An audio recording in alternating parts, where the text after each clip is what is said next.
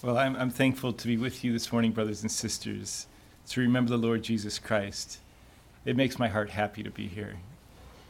And it's a pleasure to share with you the warm and the loving greetings of our brothers and sisters at the Enfield Ecclesia in South Australia, where I attend.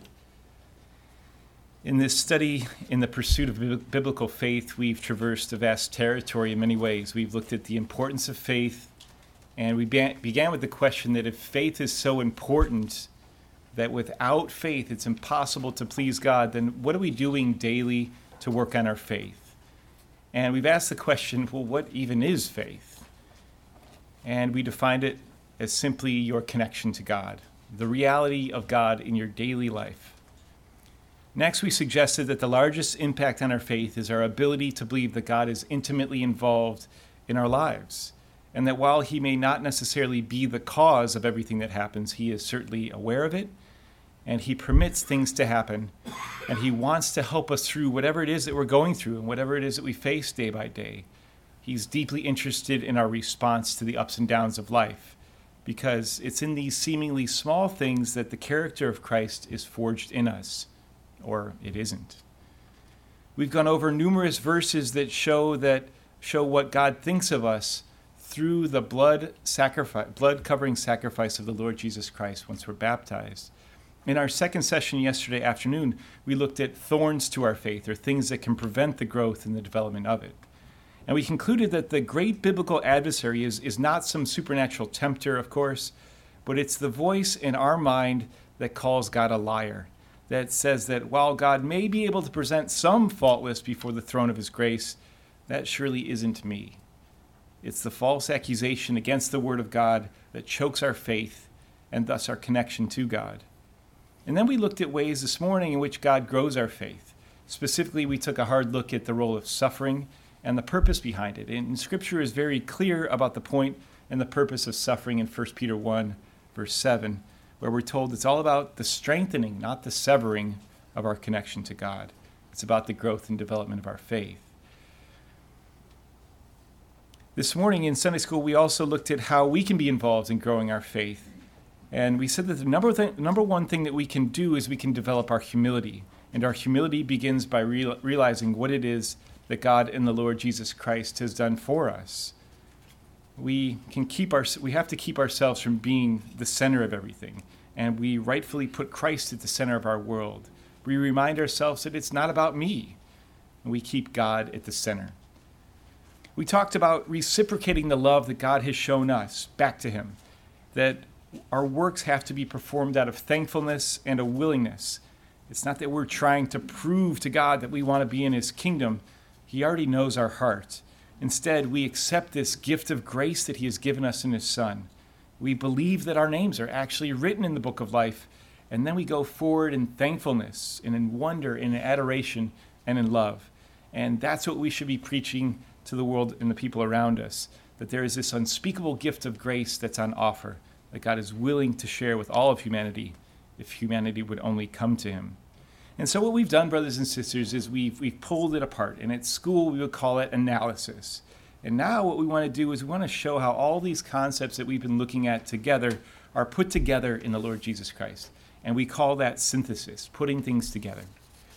Lord willing, this morning, what we'll do is we'll take some time looking at John chapter 6 at the third Passover during Jesus' ministry. And then we'll examine the mind of the Lord Jesus Christ during that last Passover as he was in the upper room with his disciples. This is the mind of faith in action. And really what I hope you'll see is the culmination of all the principles of faith in action in Jesus Christ, the things that we've looked at together. What you'll see humility, which is the cornerstone of faith. You'll see the master not lean on his own ability, but you'll see him defer to God to have God help him through when he's in the garden. You'll see great sorrow and suffering, and yet you'll see this extraordinary confidence in the Father. You'll see that the Lord Jesus Christ allowed himself to be put in situations in which ultimately he would need the Father to be present to solve, and that culminates in the resurrection. You'll see that Christ had an unwavering conviction that God was in everything, orchestrating and directing the events of his life. In short, what you'll see is the mind of faith in action, which is why Christ is called the author and finisher of faith. Now, if you've heard Brother Johnny Manel's classes on the breaking of bread, you'll know that so much of what I'm going to share with you is really stuff I've learned from him. It's no different than so much of what I've learned about faith has been taken and used from Brother Matthew Blewett. Just as so much of what I've learned about humility is from Dennis Gillett. And so much of what I've learned from Harry Tennant is about Christ being able to present us faultless. And it's God's good pleasure to give us the kingdom. And so in all these cases, their exposition, these brothers' exposition of the Word of God has had such a profound effect on me that I can't help but share what they've given me. And I hope that doesn't disappoint you in some way. As Brother Matthew Blewett told me in an email, he said the point isn't who compiled it or who arranged it or said it first. He said the point is that these are the words of the living God and the living Lord Jesus Christ. And those are life-giving words that need to be shared. He said, I'm glad that you're sharing it with brothers and sisters because it's a message that we can't hear enough. So turn with me, if you would, to John chapter 6 at verse 3.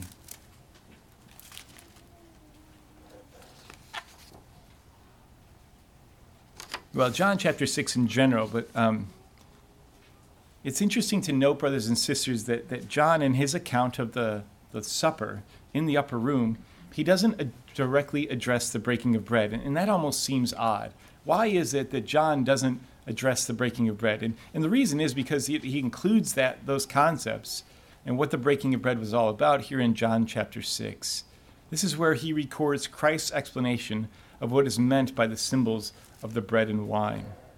This section is commonly known as the feeding of the 5,000, and actually in Matthew 14, at verse 14, this is how it starts.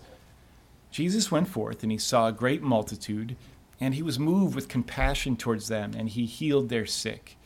And when it was evening, the disciples came to him and said, This is a desert place, and the time is now past. Send the multitude away that they may go into the villages and may buy themselves food. And John chapter 6, the parallel passage, tells us that Jesus specifically singles out Philip. That's in verse 5. And this is what it says in verse 5. And he, that is Jesus, saith unto Philip, Whence shall we buy bread, that these may eat? And this he said to prove him, for he himself knew what he would do. You see, he's testing Philip. Now, we know that this is exactly what the Lord does in our life too. Issues come up and challenges and complex situation, and that's life. The Lord does this to us, and this is one of the great ways in which we apply faith, that we put our faith into action. There's a problem, and the Lord wants to see how are we going to fix it. And we learn from this situation that we first have to have the humility to say, Lord, I don't know. I don't see a solution. Life is like that. The Lord wants us to weigh it up and to analyze it and to evaluate it, and then to come to the conclusion that we really don't have a terribly great solution. We have to let the Lord supply it for us. Now Joseph is a beautiful example of this in Genesis 40 at verse 8. This is when the butler and the baker have these dreams. And Joseph asks them, why is your countenance so forlorn and so sad? And they said, well, we've had a dream and there's no one to interpret it. And without hesitation, what Joseph answers is he says, do not interpretations belong to God? Now that is the mind of faith in action.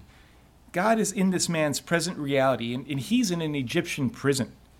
But what's so interesting is that if you look in the Hebrew, it reads like this. He says, do not solutions belong to God. You see, brothers and sisters, we don't have solutions, but God does. And this is exactly what's happening in John chapter 6 at verse 7. That's what Christ is drawing out of Philip. And so what we'll see here in this situation with Philip is another one of our strategies for growing our faith. Not only deferring to God, but also now remembering how God has worked.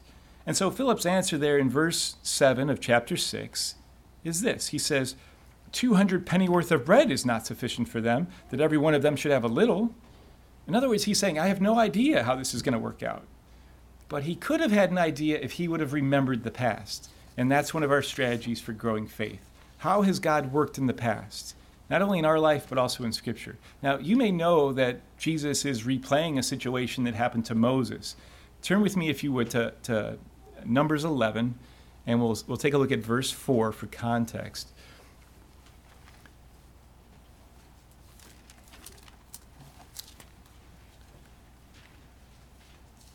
This is where the children of Israel say, "Who will give us meat to eat?" And they say that to Moses, of course, and that's in verse 4 of the context. But take a look at 11, verse 11 of Numbers.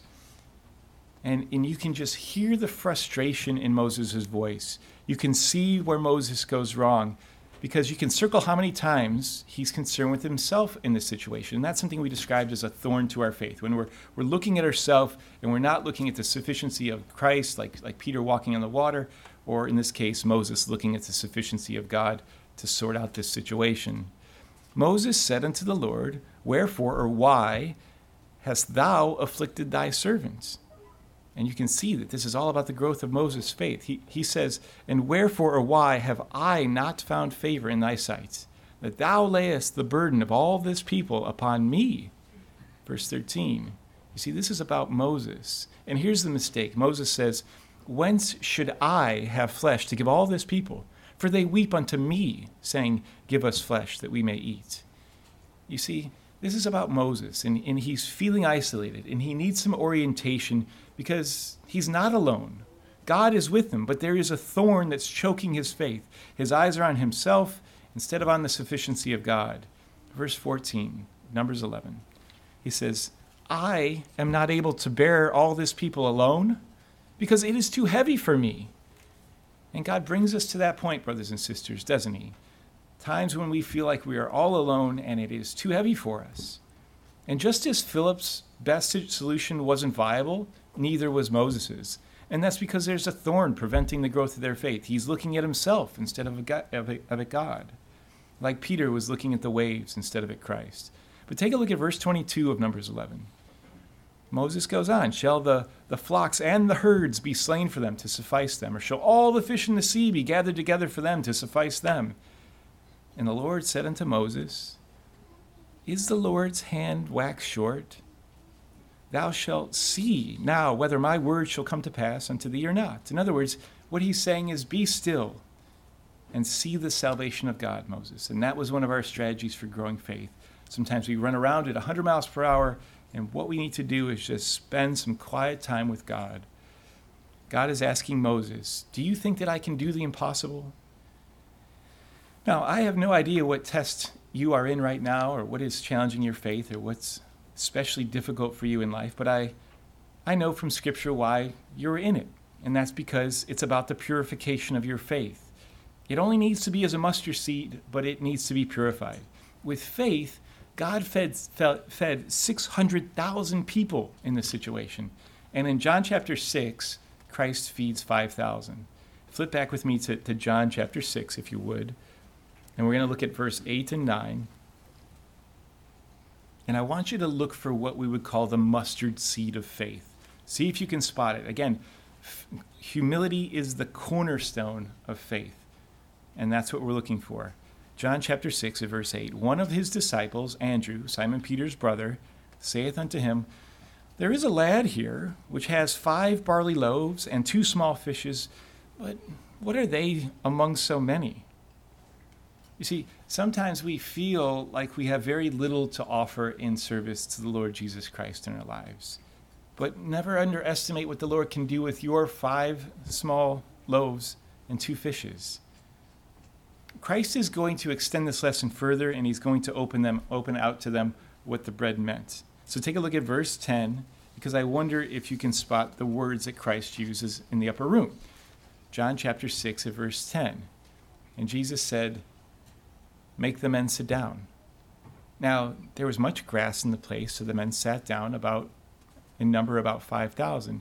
And Jesus took the loaves, and when he had given thanks, he distributed to the disciples, and the disciples distributed to them that were set down, likewise of the fishes as much as they would." And what was the response of the multitude in verse 14? Those men, when they had seen the miracle that Jesus did, said, "This is of a truth that prophet that should come into the world." And when Jesus therefore perceived that they would come and take him by force to make him a king, he departed again into a mountain himself alone. And you know the story that Jesus now comes to them later walking on the water. But take a look at John chapter 6 at verse 25. This is when the people ask, "Rabbi, when camest thou hither?" In verse 26, Jesus answers them and says, "Truly, truly, I say unto you, you seek me, not because you saw the miracles, but because you ate of the loaves and you were filled." And it's really a sad statement, because what he's saying is, you simply had a good meal. He knew their hearts. He says, "Labor not for the meat which perishes, but for that meat which endures to everlasting life, which the Son of Man shall give unto you. For him hath God the Father sealed." And it's just so sad because all they could see was bread. And sometimes that's all that we see on the table before us. That was the challenge that the Lord was giving to these Jews. And that's the challenge for us this morning. Does it have any greater significance in our life? Is it just bread? Is it just a ritual that has lost its meaning? Now, you probably know that the Lord is quoting from Isaiah 55. John 6:27 says, "Labor not for the meat which perishes, but for that meat which endures to everlasting life." That comes out of Isaiah 55. So we'll turn that up just very quickly. Isaiah 55, if you would. Now these words in Isaiah 55 at verse 1, 2, and 3, these are some eternal words that have cut across culture and time and circumstance. These are words that gave people hope, that were poor and destitute throughout the history since they were spoken. Isaiah 55 at verse 1, it says, "Ho," or alas, "everyone that thirsts, come ye to the waters, and he that hath no money." You think about the poor people that would have read this. "Come ye and buy and eat. Yea, come and buy wine and milk without money and without price. Why do you spend money for that which is not bread, and labor for that which satisfieth not?" And here's the offer of grace, the offer of the gift of God that engenders the right motivation for good works. It says in verse 2 and 3, "Hearken or listen diligently unto me, and eat that which is good, and let your soul delight itself in fatness. Incline your ear, and come unto me, hear, and your soul shall live." Hear what? And it says, "I will make an everlasting covenant with you, even the sure mercies of David." And how is that possible, brothers and sisters? How do we get these sure mercies of David? Well, we begin with belief, and then we're baptized. And that's how we enter into a covenant relationship with God. But this is really where we get the first idea of what Jesus wants us to even see in the bread. Why does he quote from Isaiah 55? What he's asking them, and he's asking you and I, he's saying, well, what has value in your life? He's saying, you cannot put a price on the bread that we eat week by week. There's nothing in this world that can come close to that which you and I share in the bread and in the cup. And if we spend all of our time pursuing food for our table or clothes for our back, we're going to be left with this gaping hole in our lives. Those things, while necessities, they don't satisfy men and women who are made in the image of God. Christ is challenging them to differentiate between physical things and spiritual things. You know, physical things pass away, but spiritual things last forever. And nothing of lasting value in this world can be bought with money. He's saying all of your lives you're focusing on those things which are passing away, those things which give you no lasting benefit. He's saying the bread that I want to give you, the bread that I want you to be buying day by day is my words. He's saying they will satisfy you in a way that nothing else can. It's my word that I want you to be eating.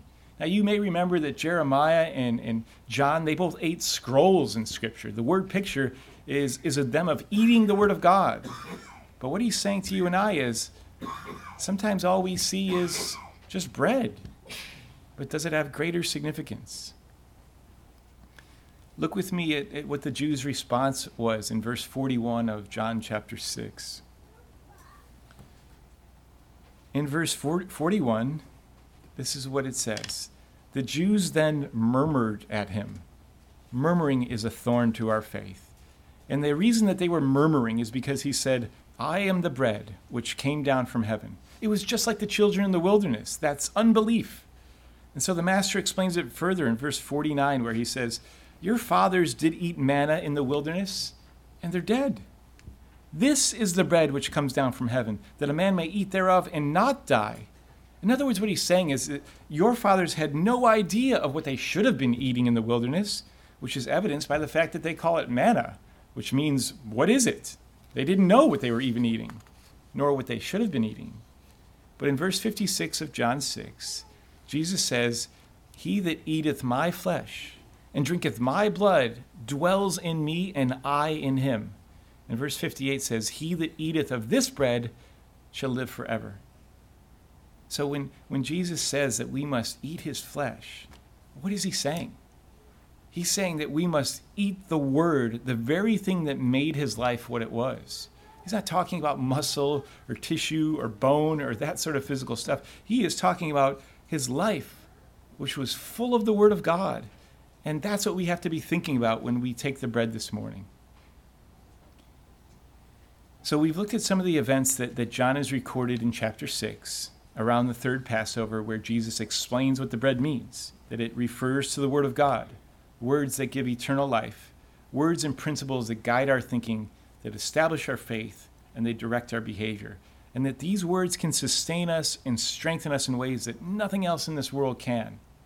And now what I want to do is I want to draw out a few thoughts from the final Passover. So turn with me, if you would, to Mark 14 at verse 12.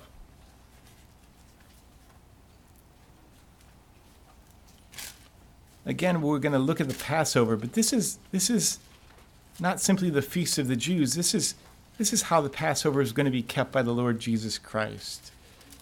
So we're looking at Mark, if I can find it, 14, and we're going to start at verse 12.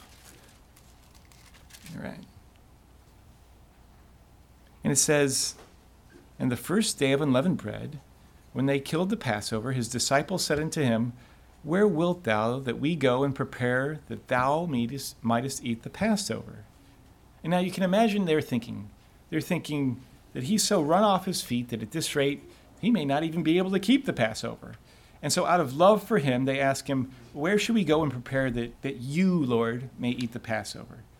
You see, you know that the Passover was intended to be a family meal. If you go to Exodus 12 or verse 3 and verse 21, they were to eat it in their houses as families.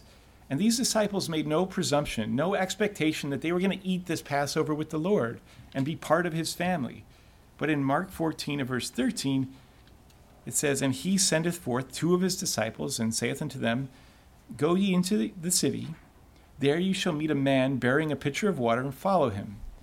Verse 14 says, and wheresoever he shall go in, say ye to the goodman of the house, the master saith, where is the guest chamber where I shall eat the Passover with my disciples, he says. In verse 15 he says, and he will show you a large upper room, furnished and prepared. There make ready for us. I just want to highlight what he says there in verse 14, where he says, with my disciples, and in verse 15, where he says, there make ready for us. Because what he's saying, brothers and sisters, is that this is his family. These were the men that he wanted to share the Passover meal with. John 13 at verse 1 tells us, having loved his own, which were in the world, he loved them until the end. And the Lord was going to have a meal with the ones that he loved most in the entire world. And as we come here week by week, we need to remember what God and Jesus Christ think of us, that we are among the people that the Lord loves most in the entire world. Sometimes we may not be the people who love each other the most in the entire world, but we need to remember that we are the people that the Lord loves most in the entire world. You see, when we come together at the breaking of bread, blood relationships no longer matter. It's our connection to him and to those of like precious faith that matters. And he has prepared a meal for us to eat and share together. So now let's go into that upper room. Turn with me to Luke 22 at verse 15.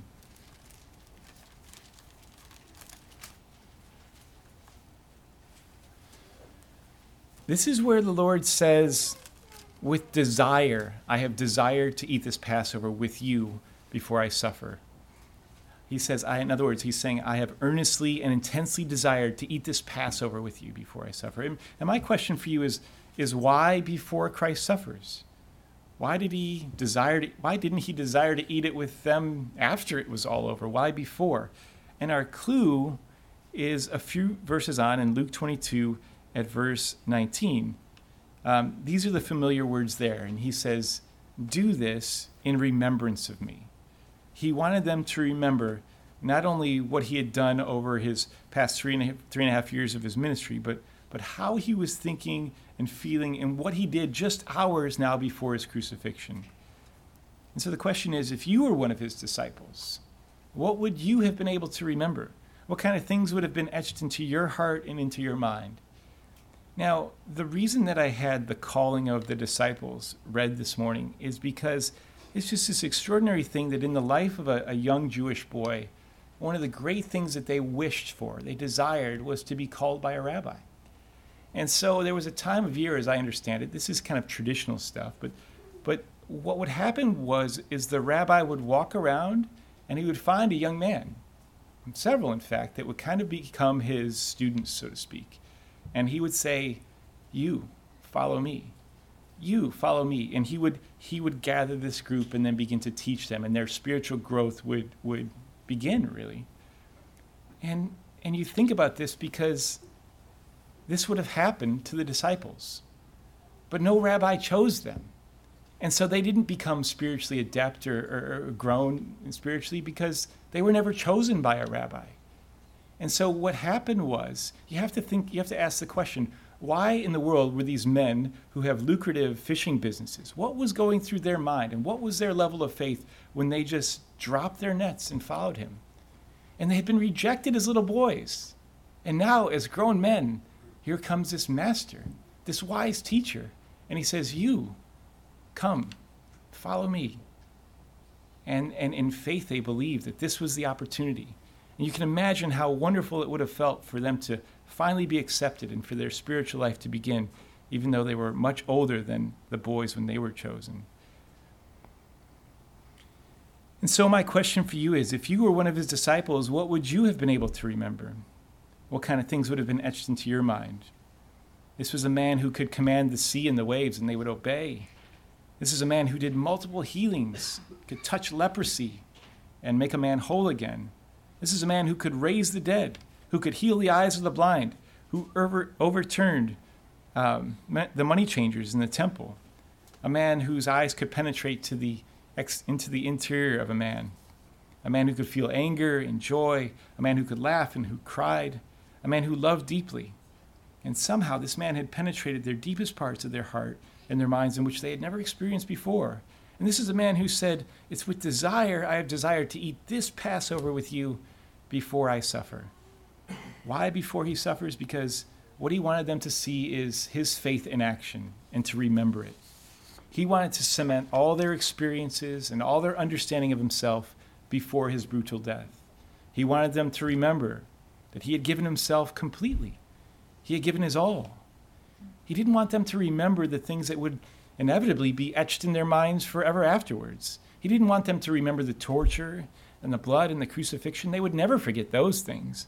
But what he is saying, he's saying, when you remember me, bring those good things to mind. When you share this meal, think on those things, good things. And so the Apostle Paul speaks of the significance of what Christ did, knowing that he was going to be crucified the following day, when he says in 1 Corinthians 11, the same night in which the Lord Jesus Christ was betrayed, he took bread. And when he had given thanks, he brake it. And he said, "Take, eat. This is my body, which is broken for you. This do in remembrance of me." Now, I want to ask you a question, and that question is, when we remember the Lord Jesus Christ, are we supposed to feel sad? When we take the bread and the cup, is that how we're supposed to feel? And I think we can find our answer by examining his state of mind in the upper room. We know why he was doing what he was doing. John 14 tells us at verse 29, "I have told you before it come to pass, that when it come to pass you might believe." So what he's doing in the upper room is the ultimate act of stabilizing and generating their faith. He's saying in a couple of days' time, you're going to see things that will make you want to totally abandon your faith. And when that does come to pass, I want you to have a context for putting the crucifixion in. That's why I'm telling you these things. That's why I'm sharing this meal with you. And my question is, well, what was that context? What did he want them to remember about this specific situation? Well, take a look back at the beginning of this chapter of John 14. If you turn there with me. This is astonishing. This is what he's saying. He says, I want you to remember that what I said to you in John 14, for example, is let your heart not be troubled. You believe in God, believe or have faith also in me. That's extraordinary. This is about faith. He's saying, believe also in me. In the most challenging moments of his life, these are the words of the Lord Jesus Christ. Now, do you think he was lying? Do you think he was distracted or worried about the next 12 hours? Was he forgetting things or mixing things up? Was he stressed out? No, he actually possessed the calmness and the composure of mind that he wanted them to have. And that is the demonstration of faith in God. 100% full of faith. Now, you can only say such things honestly if you are in that state of mind yourself. He says, let your heart not be troubled. If you look at verse 27 of John 14, this isn't the only example. Here it is again. He says in verse 27, peace I leave with you. My peace I give unto you, not as the world giveth. Let your heart not be troubled, neither let it be afraid. Now, can you imagine? He is thinking on a completely different wavelength. He had the strength of mind and the composure to say, I am going to leave you with my peace. On all nights to be able to say such a thing. If there was any guile or phoniness in him, the disciples would have known, they would have sensed it. But he was able to say, with peace in himself, despite the circumstances swirling around him, what I want you to have is the peace that I have right now. He says, don't be afraid. Don't let your heart be troubled. I want you to remember my peace because you can have it, he's saying, if you want it. And how is that possible, brothers and sisters? Except by God working in us. But we have to believe that such a thing is even possible.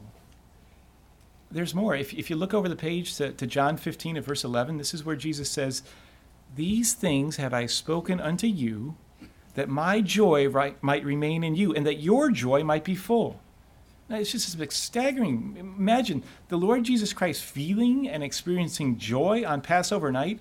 For him, he was to be the Passover lamb. It was his blood that was going to be shed. And he's not just telling us that he wants us to see it in him. He's telling us that he wants us to experience it also. So is solemn as our breaking of bread must be. Somehow, when we leave it, by God's help, we have to have Christ's joy in our lives. Now again, why is he saying these things? If you look at John 16 at verse 1, he says, these things have I spoken unto you that you may not be offended.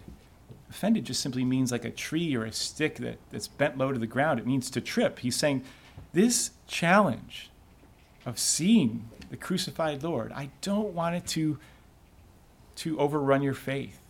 This challenge, which is the trial of your faith, he's saying, I don't want my brutal death to cause you to stumble.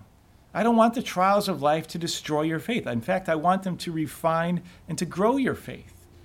And yet, in a few hours, they would forsake him in the Garden of Gethsemane. And he knew it. And so what Christ did is he set up the symbols of bread and of wine as a way for us to remember his faith. That even in the worst of all situations, his faith would not diminish. Which is why he says in John 16, verse 4, these things have I told you, that when the time shall come, you may remember that I told you them. What time? He's saying when your life hits rock bottom, I want you to remember that I told you these things. He's saying I couldn't say them before at the beginning, but now I'm leaving you, and that's why I have to share this meal with you before I suffer. He's saying now I'm going to have to rely on you. Everything that we've been through together, all your memories of me, of what I'm about, of what I've done, of what I can do, of what I stand for, of who I've been and what I've said and what I've taught you. When I'm no longer with you, you have to remember these things. Yeah, he says we have to do these things because in a few hours, when you're standing there all alone and you feel like you're on your own, you will remember that I was with you and I told you these things. Now, I don't think the Lord would have wanted the memorial to be a sad situation.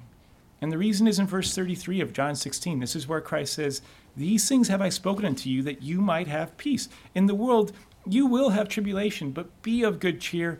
I have overcome the world.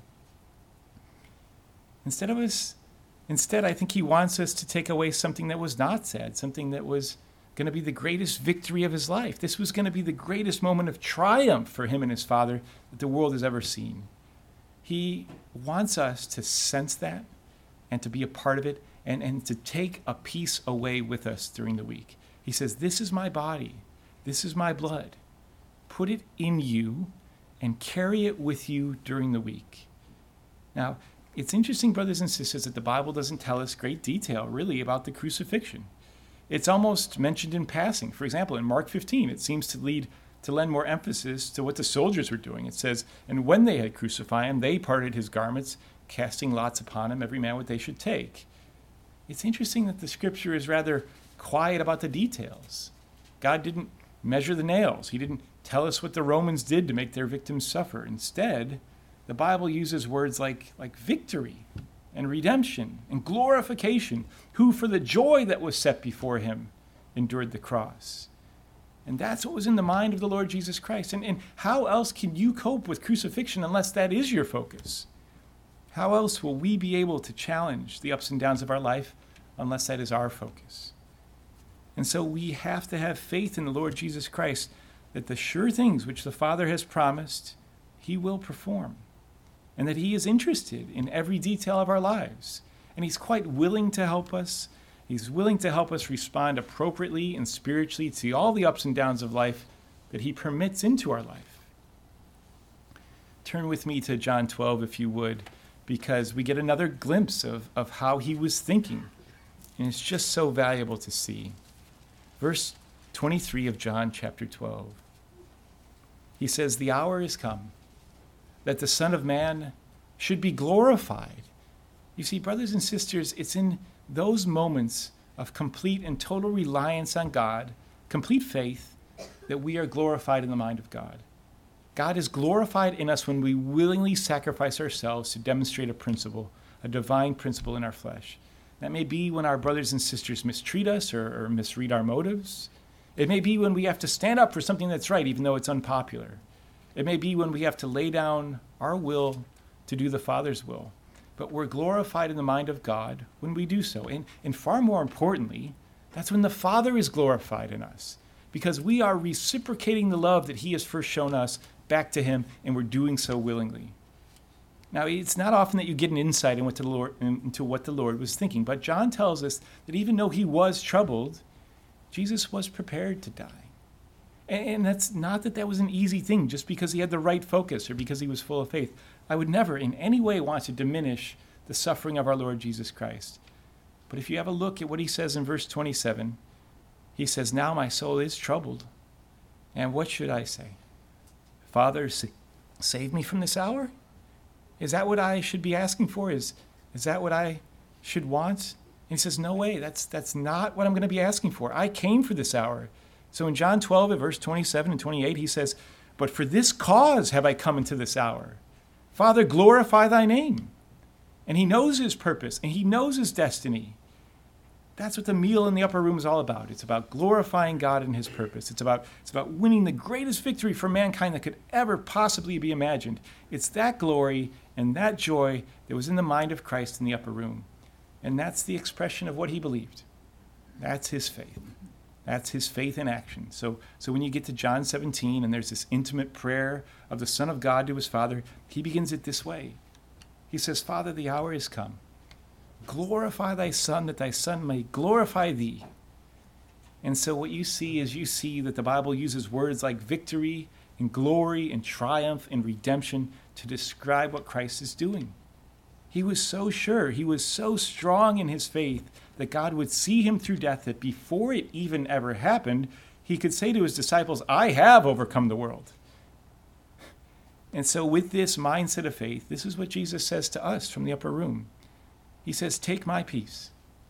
Take my joy. Don't be afraid. Don't be troubled. Be of good cheer." He says, "I have done all these things for you." Now, I just want to close with one final thought, and that's what the Lord's joy was centered upon. And that has to do with where he was going. Now, you expect him to say, "I'm going to be arrested. I'm going to be put on trial. I'm going to be whipped and almost beaten to death.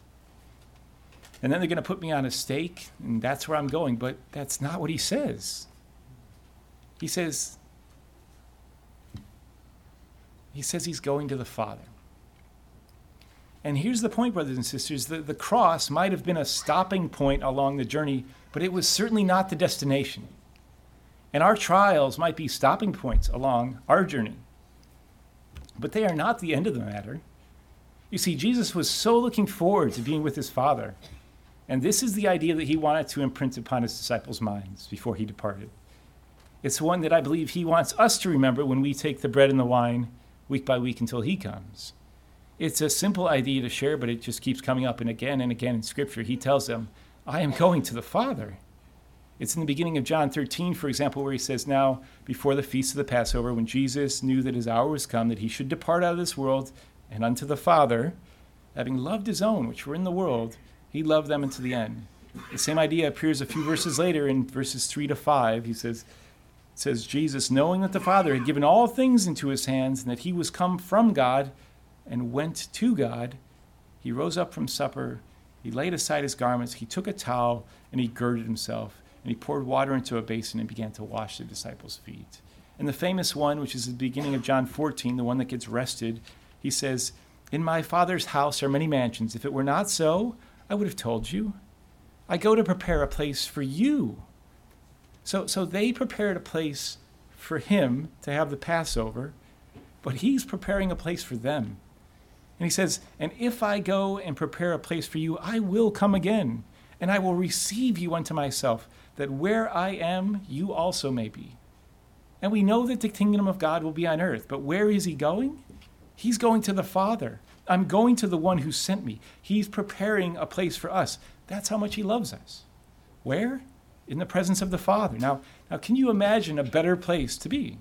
There is no better place for your life and my life than to be with the Father.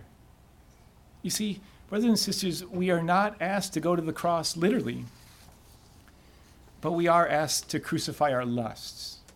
And the only way that we can do so is by having the faith of the Lord Jesus Christ, not by willpower, but by believing that God is active and he is present in our lives, that he is orchestrating the events and even allowing events into our lives for the express purpose of growing and developing our faith, our connection to him. So let us crucify our lusts week by week, day by day, hour by hour, moment by moment, thought by thought. And let us go forward not in our own strength, but in the strength and the power of the one who lives, the one who loves us, the one who longs to share this meal with us, his family, anew in his kingdom. And let us crucify our lusts by adopting the thinking of the author and finisher of faith, the Lord Jesus Christ, who has overcome, who we remember this morning with joy through the emblems of bread and wine.